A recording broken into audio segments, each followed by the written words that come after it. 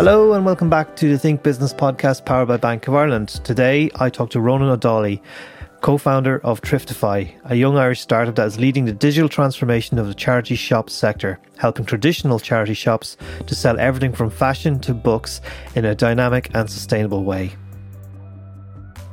Today I'm joined by Ronan O'Donnelly from Thriftify.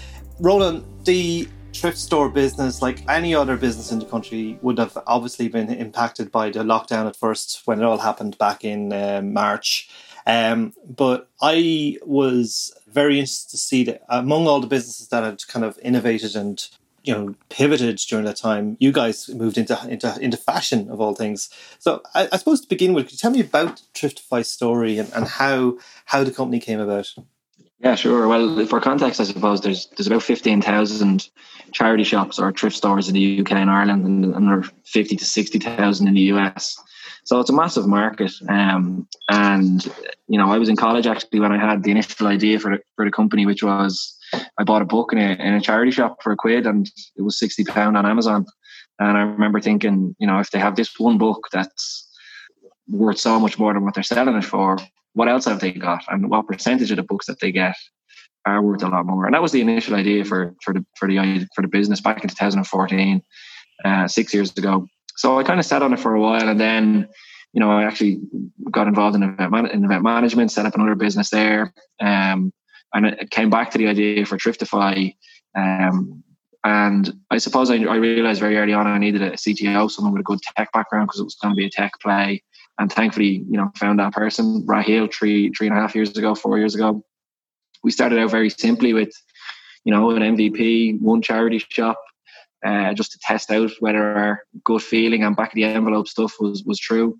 And, since then, we've just progressed really very slowly but surely. We did a part-time voluntary in whatever spare time we had. And now we're up to a team of 11 full-time. And we're working with over 90% of the charity retail sector in Ireland, every major charity shop chain. Yeah, and selling all kinds of stuff. Everything that's in a charity shop, you can buy it on Thriftify. Very good. And can this be exportable around the world? Absolutely, yeah. We're about to launch in the UK actually this week with the biggest charity retailer in Europe. So that's very exciting. We've been really, really busy preparing for that and getting ready for it. And our eyes probably, to be honest, now will be on the US. Is where we feel the big opportunity is. But yeah, I think, sustainable fashion, sustainability is growing absolutely everywhere. The retail environment has been changed completely as a result of COVID. Online is the new retail space in a way it's never been before. So yeah, I think there's an opportunity for use and for sustainable fashion anywhere. There's used goods and sustainable fashion. So, but for us, I think we've done Ireland, UK is next. We might look at Germany and France, but definitely the US would probably be where our sights are set. Very good. I mean, because there's always to every revolution, there's a thrift store sensibility. I think people are always, I think whether it's finding bargains or influencing fashion, there's always been a role of thrift stores in that, even in music and history of things. And I'm just kind of wondering about, how the thrift area was impacted when COVID hit, and like, did you guys respond by having your solution already in mind, or was it kind of more of an instinctive thing?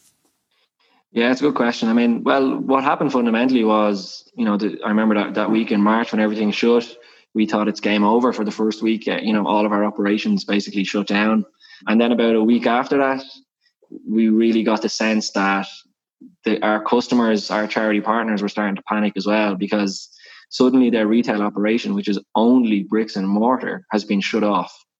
So even if you're, what we saw was even coffee shops suddenly opened a Shopify account and started selling coffee and stuff through the window, and everybody transitioned online. And then you had this massive industry of hundreds of thousands of shops with no opportunity to sell anything. So I think the timing for us was really good. We were speaking about launching fashion we've been looking at that as that was the main thing we wanted to do. The challenge was just the tech and the solution and the operations for it. So we were doing it very slowly. We were already testing it in-house, piloting, looking at camera scanning functionality, barcode automation, the different tech we would use. And basically what we did was we just paused every single thing else and directed the entire team to focus on getting fashion ready, because that accounts for 70 to 80% of the charity retail sector's sales. So that was the thing to do. We directed absolutely everybody on it. We launched really quickly, and now it's actually grown and is by far the biggest aspect of what we're doing. I know, to make it happen, when I think about this, if I was to say, how would that work? I would think the key would be to put the technology in the hands of the actual store owners. Everyone carries a smartphone, doesn't matter whether it's a budget smartphone or a high-end smartphone, and most of them can do pretty much the same thing, which is take pictures, scan things, and access the internet. So I'd imagine they take a picture of the clothing and they would scan it, put it into some kind of cataloging system you've created, and therefore it's up there to buy. Is that how it works?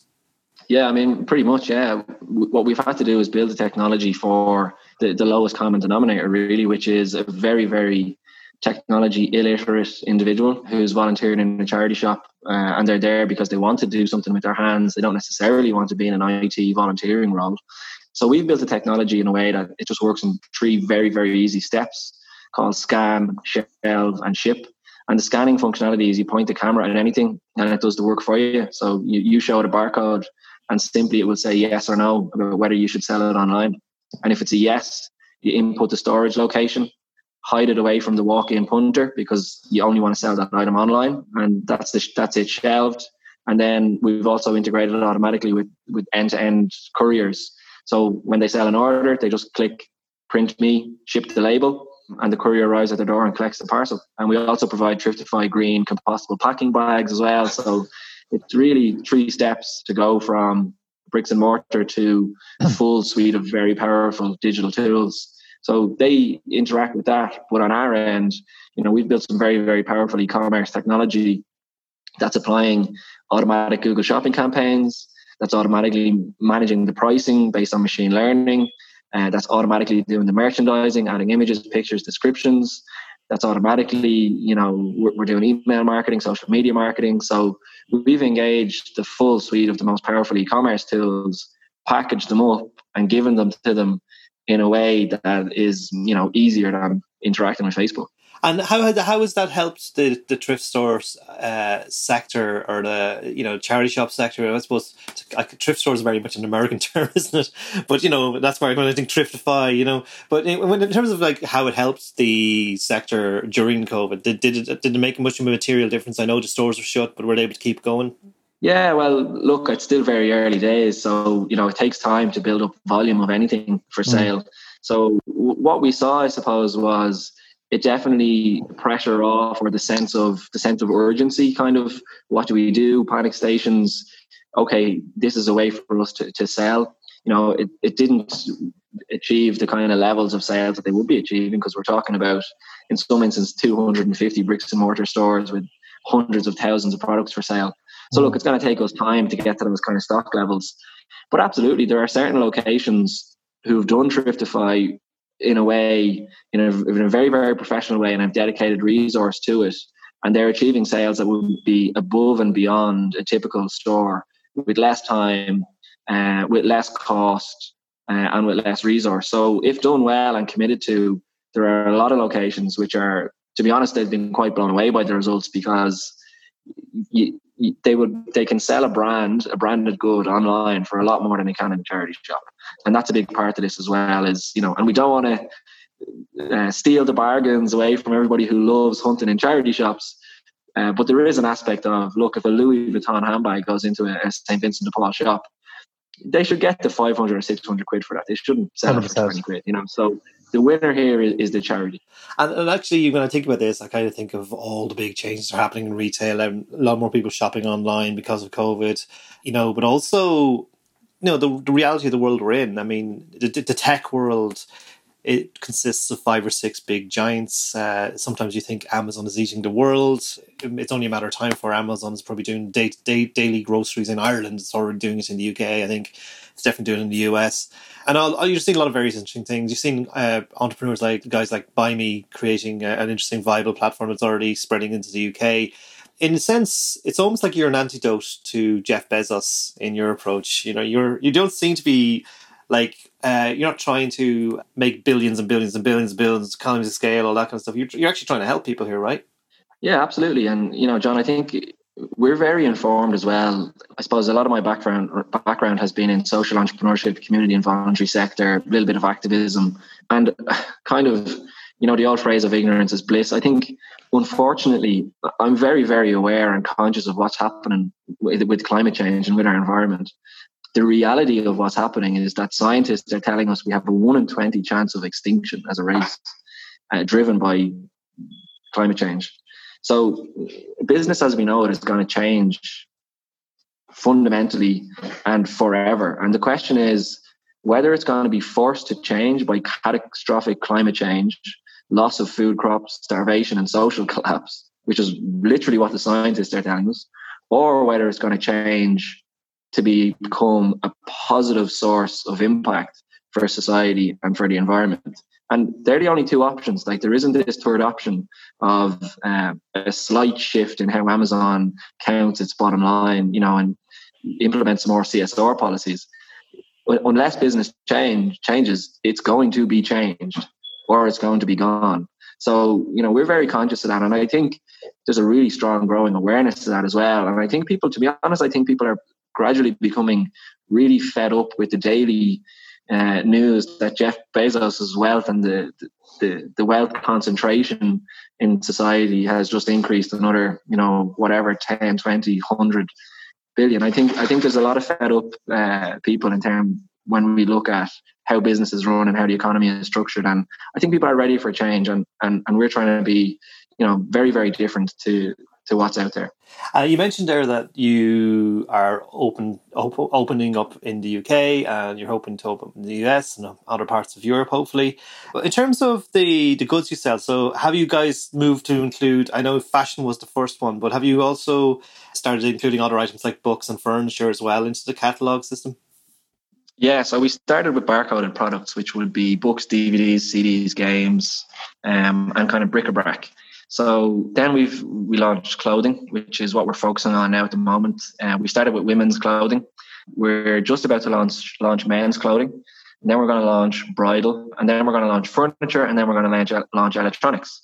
So the ambition really is to be a one-stop shop, really, for anything that anybody needs in their home. To be a one-stop shop and to be the sustainable solution for all kinds of goods. Yeah. And the reason why we're also talking is I was introduced to you by Dahi, who is organising the Borough. And the Borough is, if anyone doesn't know, is a new network of Irish business professionals who like to meet and greet through Irish. I think it's a very refreshing take on the Irish language. Like, the usual dialogue is about either is the language living or dying, or is it how are people doing with it in schools. I come from the PEG generation, so it didn't rub off me as well as it should have. I think I always believed maybe Irish could have been taught very differently in schools, but from the point of view of professionals conversing through Irish, it's a very interesting take. I mean, it's almost like the Gaeltacht as we know it has kind of put on a business suit, but I suppose let's not say it like that, but like, let's just say it seems like a very refreshing way to keep the language alive, just in a different context, but also a good way for people to kind of create connections and actually establish friendships and business relationships in a different way, in a way that they understand and love. Yeah, absolutely. I think I'm always surprised by the people I meet who speak Irish. There's so many Irish speakers in Ireland, and a lot of the time I think we're just maybe not visible enough to each other. So I think the work that Borough is doing is really needed, is really refreshing, and it's also very kind of energetic and youthful as well, which is great. It's a different angle on the promotion of the language. So yeah, it's just brilliant. And I think the other aspect of it as well is, in all entrepreneurship and business, the level of networking. Whatever level of networking you do, you're going to get that back. So especially in Ireland, networking and knowing people is a fundamental cornerstone of entrepreneurship, and the more opportunities you have to meet people, the better. So it's great to be part of Borough agus fair play agus Gramagi the Borough agus look ar fád atá chicken chin den of Bobberínta. Brilliant. Ronan Dawley, thank you so much. That was super interview. Thank you again. Thanks, John.